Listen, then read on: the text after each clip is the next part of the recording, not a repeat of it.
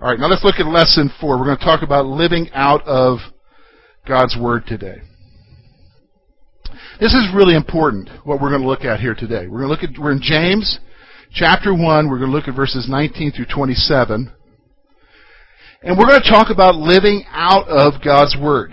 Now, I'm going to give you an observation, and this is not an observation from somebody who's got their act together talking down to you. This is just an observation that I've had as I've traveled around the world, as I deal with people who have God's Word around the world, and then how we deal with God's Word here.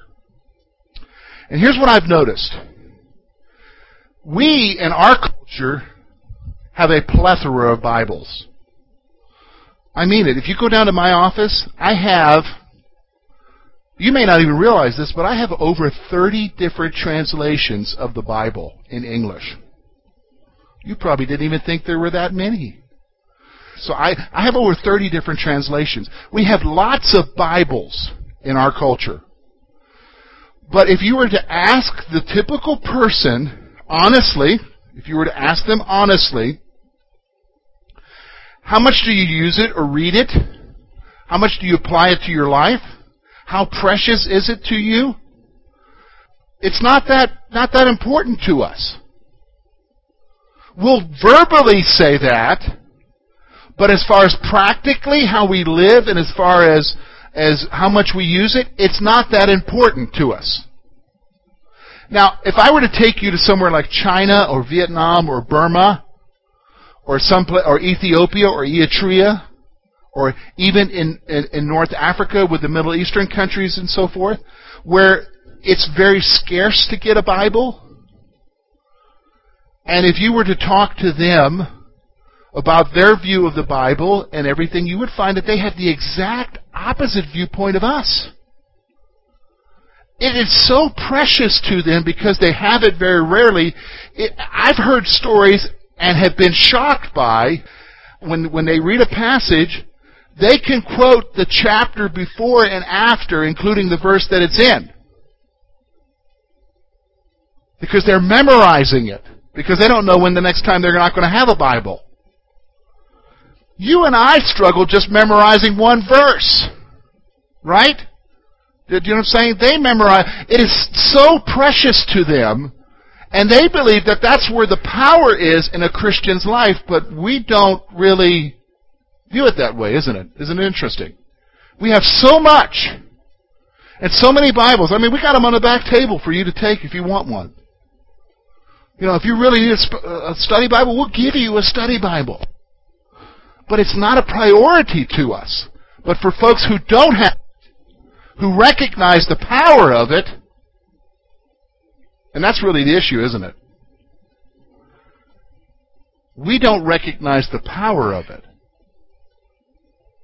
I mean, if we're really honest with ourselves, we don't recognize the power of God's Word for our life. So that's really what James is going to talk about here in this section. So let's look at first of all, look at verse 19 through 21. So let's look together, verse 19. So then, my beloved brethren, let every man be swift to hear, slow to speak, slow to wrath. For the wrath of man does not produce the righteousness of God. Therefore lay aside all filthiness and the overflow of wickedness, and receive with meekness the implanted word, which is able to save your souls. So here's a threefold injunction he's going to give us here. First of all, be quick to listen. James encourages everyone to become good listeners. This is the verse that I've got to really apply to my life. I got to be a good listener. All of us need to be that way. We need to be quick to listen to each other. In the hubbub of our life and with everything that's going on, we have a tendency not to take time to listen to each other. Have you noticed that? Because we've got to move on to the next topic, the next subject, the next issue. So he's encouraging everyone to become good listeners. Here's the other one. We should give up our right to answer everything. Because notice what he's saying there. Slow to speak. That's talking about we should give up our right to answer everything. So when you listen to people, especially in the hubbub of our life, and this is where I'll just be honest with you, this is where I struggle, because I deal with people all the time, and they'll come and talk to me about their issues and stuff. I have to slow down to listen, and I have to give up the right to answer. Well, that's why they're coming to you, for an answer. Yeah, but a lot of times they don't want an answer. Okay, guys, understand something. Like I'm learning this. Lori and I have been married almost 20 years. When she sits down and talks to me at night, I am finally realizing she doesn't need me to tell her an answer. She just needs me to hear how her day has been, even if we do run around the barn 50 times. Do you know what I'm saying? And I'm thinking, well, just open the door and go in. She doesn't need me to hear. Lori's smart. Do you understand what I'm saying? And a lot of times when people come to you, it's because they want somebody to hear them. And so we need to be quick to listen. This is what I've got to learn. And I got to learn to be slow to speak. I got to learn, because I've got so much going on that, okay, you got a problem? Okay, here's your answer. You got a problem? Here's your answer. Do you understand what I'm saying? So you become part of a process. But that's not the issue. You and I we should give up our right to answer everybody. Because here's the thing, most of us know the answers anyhow. Do you know what I'm saying? Most of us know the answers anyhow. The thing is that we feel like we need to be heard, right? We need to be heard. So we should give up our right to answer everything. Now here's the other thing, I think it's pretty profound. We must not be so quick to respond emotionally. Here he's saying, look at what he says, verse 19, slow to wrath. Now this is a different type of wrath than, say, the wrath of God. God's wrath is a judicial wrath. It's not based on emotion. Here, he's talking about a wrath that is based on emotion. Do you understand? How many of you, when you've heard something, you've just lost control? You're just so angry, you're ready to smash something. I mean, you either smash it physically or verbally. Do you understand what I'm saying? You get to that point. Here's what he's saying. Quick to listen, slow to speak, slow to wrath. You need to not be so quick to respond emotionally. That goes for every one of us. Okay? Because you might be here and you're saying, well, I have my act together. I'm okay. Yeah, but wait. Yeah, but wait. Maybe you wouldn't react to that issue. But maybe you react when some 20-year-old drops the ball on a key play in a football game. Do you know what I'm saying? Do you know what I mean? And you're like, ah! Do you know what I mean? Do you understand what I'm saying? We can quickly lose it, what? Emotionally.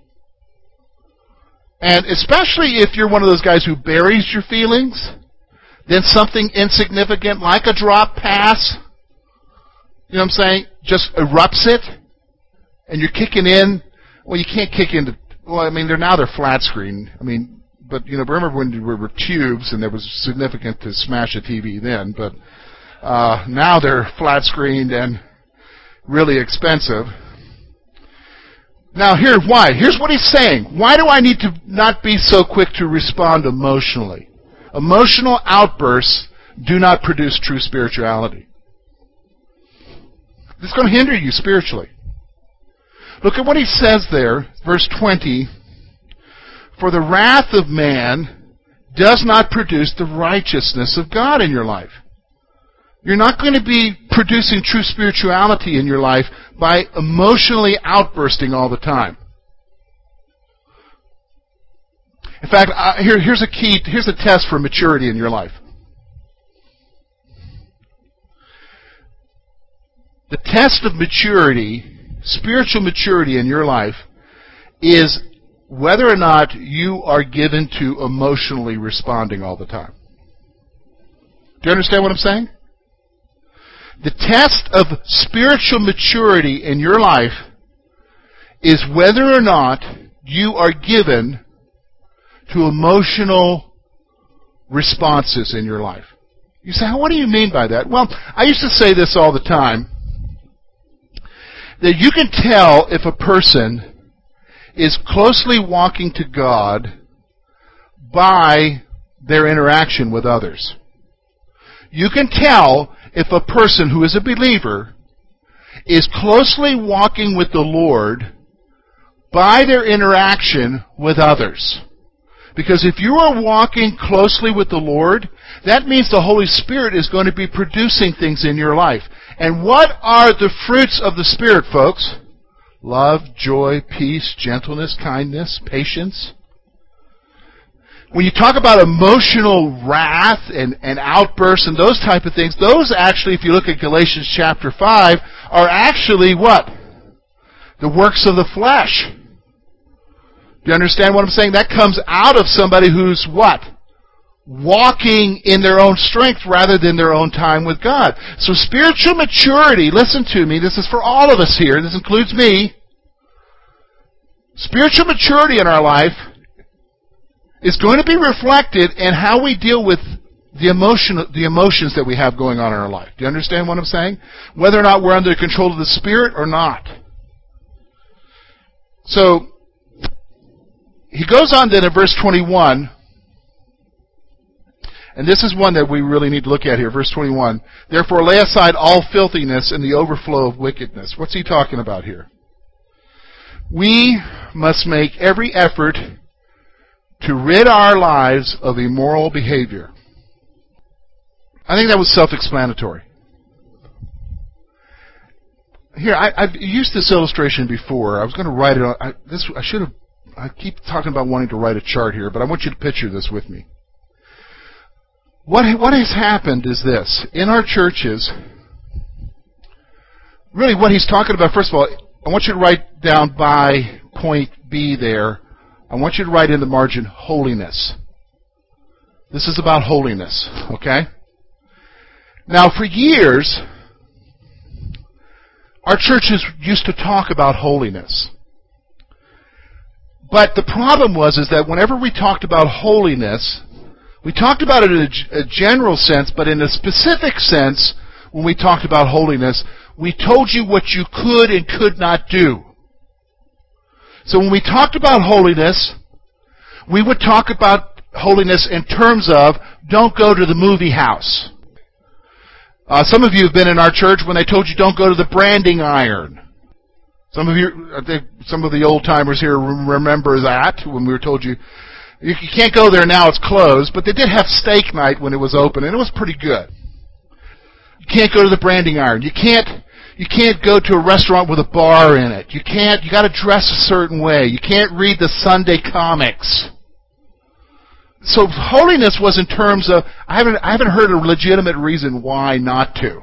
That I can't do it on Sunday, but I can on Monday. I just haven't heard a legitimate reason, okay? Well, anyhow, but that's what we used to be told is that kind of stuff. So we had all this legalism stuff over here. And let's be honest, if you're a thinking person, even if you're in church, if you really think about it, how ridiculous is that? It's ridiculous, right? I don't have any, I've heard people smiling, but nobody's saying, yeah, it's ridiculous, George. Is it ridiculous? Okay, it's ridiculous. That's on one end. But on the other end, there's what God's Word says. And what God's Word says, like here in this passage, it says, look at what he says there. Lay aside all filthiness and the overflow of wickedness. He's talking about immoral behavior here. He's talking about that which we know is wrong. And so things like adultery and all those things, sexual sins, drunkenness. Let me just stop. I didn't say drinking, I said drunkenness. All of those behaviors are right over here. God's Word very clearly says something about that for us as believers. Let me stop for a moment. For us as what? Believers. Now what has happened is, and this has especially been true over the last 20, 30 years now, we've looked at these restrictions that the church said, don't do this, don't do that, and we looked at it and we said, that's ridiculous, throw that out, I have freedom. But the problem is we threw out, in our minds, what God's Word said. And so the biggest struggle for me now as a pastor is, I don't want to impose legalism on you. We're not going there. We're not going to go there. But Ephesians says, don't let any unwholesome talk come out of your mouth. That's not legalism, folks. That's Jesus. Do you understand what I'm saying? Do you know what I mean?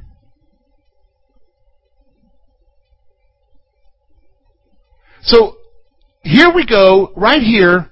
He's telling us, be quick to listen, slow to speak, slow to wrath, because that's not true spirituality. He's going to get into true spirituality here, and he's going to say, you and I need to make every effort to rid our lives of the immoral junk that's there. So what do we got to do here? Okay, first thing you got to do, take home here. Here's a take-home lesson.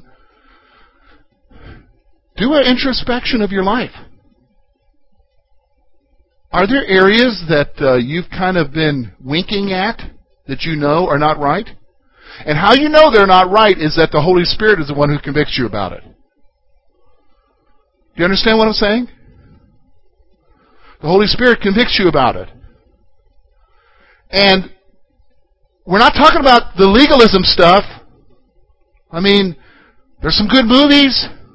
There's some junk out there too. But there's some good movies. Nobody's telling you not to go to the movie house. But here's the avoid, forsake the moral junk. Get rid of it from your life. Get rid of it. Because here's the thing. Why is that so important to God that you get rid of it? Anybody have any idea? Why is it so important that you forsake the moral filth of this world? Because here, I think this is where we're missing the point here. I think we're missing the point when we don't understand this. Why is it that I've got to be different in the way that I speak and the way that I live my life? Why is that got to happen in my life? All right. Okay, so if I take what Bruce is saying, I'll shrink it down to 2 words. Obedience, because God told me to do it. Testimony, because I need to be different than everybody else. We've lost that. We've lost that. So again, testimony. Well, isn't that what the same thing? Testimony, isn't that what we were told over here when I was told I couldn't go to the branding iron? What kind of testimony is that? No, you don't understand. The testimony we're talking about is that there's something different about your life, so you don't have to talk the way everybody else talks. Do you understand what I'm saying? Because first of all, he told you not to talk that way. Does he really? Hey, look at Ephesians chapter 4. Turn there real quick. He does tell you, and this is not George telling you this. This is God's Word telling you. Look at verse 29. You may want to put a star by this. Let no corrupt word proceed out of your mouth. I can't get any clearer than that. Wow. I mean, it's obviously the Apostle Paul here writing, but this is what needs to come out of my mouth. This is what needs to come out of my mouth. But what is good for necessary edification, that it may impart grace to the hearers. He's saying, don't let your mouth be governed by what is corrupt. And you know what corrupt is. I don't need to tell you that. I'm not the verbal police here. But you need to speak in such a way that when you speak, what you say imparts what? Grace for people. Edification. You're going to build people up. Too much of what we talk these days, can I be honest with you, is tearing down, trashing. Do you know what I mean? I mean, come on. I said I wasn't going to talk about politics, but I will, in a generic sense. Here's what I'm saying. You know what? Quit listening to the talk show guys. Because the reason why is, can I be honest with you? We can't have a constructive conversation with anything about anything today. Do you understand? No wonder the country's a mess. Because, I hear it all the time. It's the back issue that's not on the forefront issue. Like before here's what they say going into the presidential debates. Well, on the issues, 90% of the issues, both parties agree. Okay, so we're going to focus on the 10%? Hello? And the way we talk to each other and about each other, that's going to become the norm? Well, that's how the world operates, okay? That's not how we should be operating as what? Christians, right? So James is telling us, look, make every effort to rid yourself of immoral behavior. So here, especially in Ephesians, he's talking about the way that we speak. Okay? The way that we speak. And let's remember, didn't he just tell us to be slow to speak? Let's go on here. Why? What am I to do instead? Well, I'm to receive the Word. Verse 21 tells us, rather we should humbly allow God's Word to become a part of us. What does that mean? Well, you say, okay, here's the thing. You start struggling. You say, man, I know that I need to... All right, let's go back to the speaking thing. All right, George, I hear you.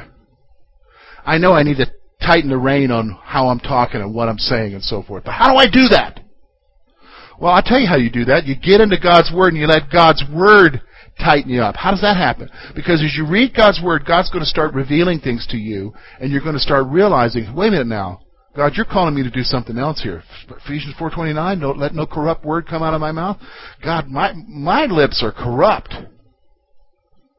How do I deal with this, God? Well, God's Word becomes what? A part of us. So are you sure about that? Yeah, I'll be sure. I can tell you exactly. You know what?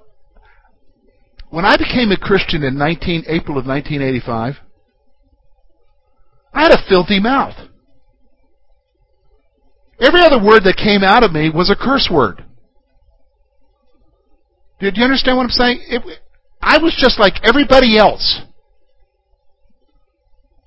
But then I got saved. And you know what started happening as I got into God's Word and everything? Something began to change in my life as I began to realize, you know what? I shouldn't be dropping the F-bomb everywhere. Do you know what I'm saying? I shouldn't be cursing. Because it's not because some guy came beside of me and said, hey, George, get rid of the mouth. No, actually, the Christians in my life were pretty gracious with me. But what I began to realize as I read His Word, the Holy Spirit began to say to me, you know what? Get rid of the mouth, George. Get rid of it. And you know what? He helped me to get rid of it. He helped me. But the power to get rid of it was what? God's Word.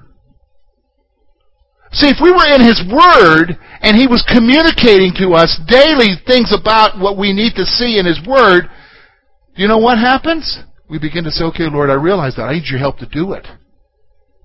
This is what James is talking about. We should humbly allow God's Word to become a part of us.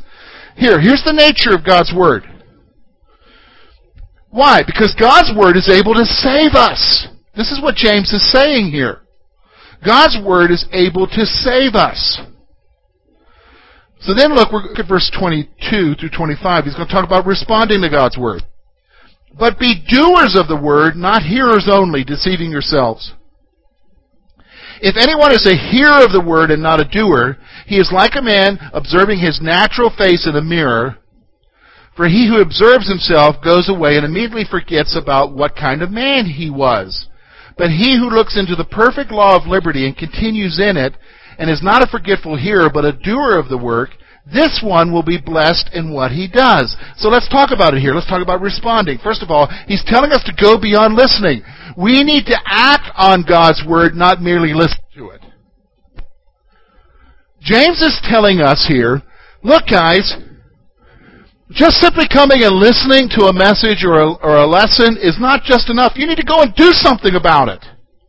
Simply just sitting down and reading in your devotional time, even if you just use like the Daily Bread, and you read something there and God's Word speaks to you through whatever it is that you're reading, it's not just enough to sit there and say, hey, well, I had my time on the Daily Bread today. I had my time in God's Word. I did listen to that radio preacher.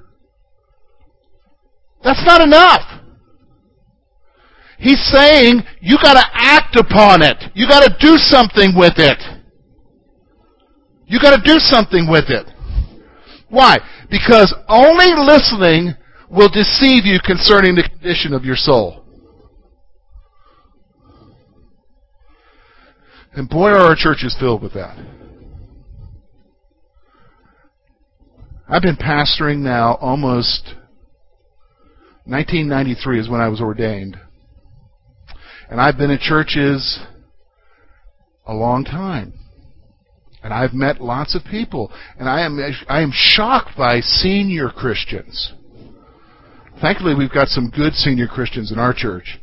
But I've been shocked by senior Christians who should know better. They've been in the church for years, decades. And they've listened to message after message, and they've read the Word of God, but they might be just as backbiting and backstabbing and critical and gossipy as somebody who doesn't go to church. In fact, sometimes I think they're worse than people who go to church. Do you know what I mean? I mean, I've met somebody like that, okay? We've met those kind of people, right? And they think they're okay. This is the scary thing. They think they're okay because they go to church and they give and they're a member and they tithe. But man, boy, are they going to be shocked when they see Jesus. Because here's the thing. Only listening and not doing anything with what God is saying to you, you're deceiving yourself as to how you are. You are. You're deceiving yourself. And let me, folks, you say, are you sure about that, George? Yeah, because it's happened to me. I mean, we're being frank here, being real. I've been a believer for 27 years now. 27 and a half years.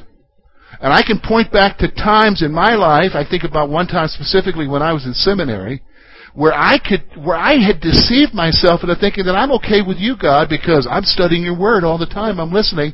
But God's point telling me, yeah, but you're ignoring this one area in your life, George. You're not doing anything about this, George. Yeah, you got a lot of knowledge, but you're not applying any of it. You see what I'm saying? You can deceive yourself. Only listening will deceive you concerning this condition of your soul. And it's like, George, hey, you think you got your act together? You are morally bankrupt in your soul here. That's reality. This is what James is trying to talk about here. So then he goes on and he says, listen, only hearing is like looking in a mirror and forgetting what you see. Only hearing is like looking in a mirror and forgetting what you see. I've got boys. I don't think I have this problem with Madison, but I do have this problem with boys. Those of you who have boys know what I'm talking about. And you notice boys are boys. Boys love to play in mud. Boys love to get dirty. How many of you have ever had a young son who's gotten a dirty face and you told him to go wash their face? And they come back and there's still dirt on their face. And maybe there's this big black smudge or whatever, and they just, they did a little bit, maybe wiped their lips or something. And they come back, I'm okay! And they got this big dirt clod hanging off their forehead. Like, what mirror were you looking into? Do you know what I'm saying? That's what he's talking about here. When it's like looking in the mirror and saying, oh, I'm kind of dirty. Oh, that'll be all right. That's what it's like when you read God's Word and He shows you something and you don't do anything with it. Here, it has no lasting impact. It has no lasting impact. Here's the problem. I'm going to back up here. The problem is, for some of us here, it's like we live in a house with no mirrors. What do I mean by that? Because we're not even reading His Word and allowing God to speak to us about the stuff in our lives. Period. And we hear all kinds of reasons why. We got all kinds of excuses. I know what they are because I make them in my life. So this is a struggle all of us have. You. We're not looking in the mirror. Okay? We're not even looking in the mirror. And so therefore, it has no lasting impact. Now here's what he's saying. Acting on God's Word will result in what? God's blessing. You want to see God's blessing in your life? Everybody wants to see God's blessing in your life, right? You want to see God's blessing in your life? Here's how God's blessing happens in your life. You do what He tells you to do in His Word. Period. You work on it. You deal with it. You struggle with it. You put forth your effort to do what God's telling you to do in His Word. Acting on God's Word will result in God's blessing. Now let's look at the last two verses of this section here. We're going to look at what true spirituality is then. If anyone among you thinks he's religious, or the word can be there, spiritual, and does not bridle his tongue, but deceives his own heart, this one's religion is useless. Pure and undefiled religion before God and Father is this, to visit the orphans and widows in their trouble, and to keep oneself unspotted from the world. Here's what he's talking about. First of all, true spirituality is reflected in our speech. True spirituality is reflected in how you talk. Remember, I already told you that. You can tell where people are at. You can talk about spiritual maturity. You can talk about where people are at as far as whether or not they spend time with the Lord by the way that they are when they're with people. So if you've got some guy who thinks he's the epitome of the church and he thinks he's got his act together, but when you talk to him, he's like, "Rah!" And he's just ripping you in half and cutting you off and belittling you. I can already tell you that guy did not spend any time with Jesus that day. He didn't. No way. No way at all. Because when you spend time with Jesus, you realize real quick who you are before Jesus. You ain't got room to be tearing down somebody else. Do you understand what I'm saying? So true spirituality is reflected in our speech. Uncontrolled speech, you got somebody who can't control their tongue, can't control their speech. Here's what it says. Uncontrolled speech reflects self-deception and spiritual bankruptcy. You got somebody that, I hear people all the time, I just say it like it is. You ever met somebody like that? I just say it like it is. Well, you know what the Bible says about that? A fool speaks.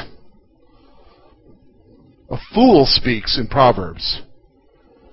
He just says it like it is. That's self-deception. And it's also reflective of what?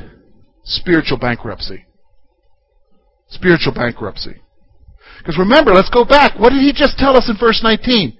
Be what? Quick to listen, what? Slow to speak, and what? Slow to wrath. Slow to being emotional. Alright?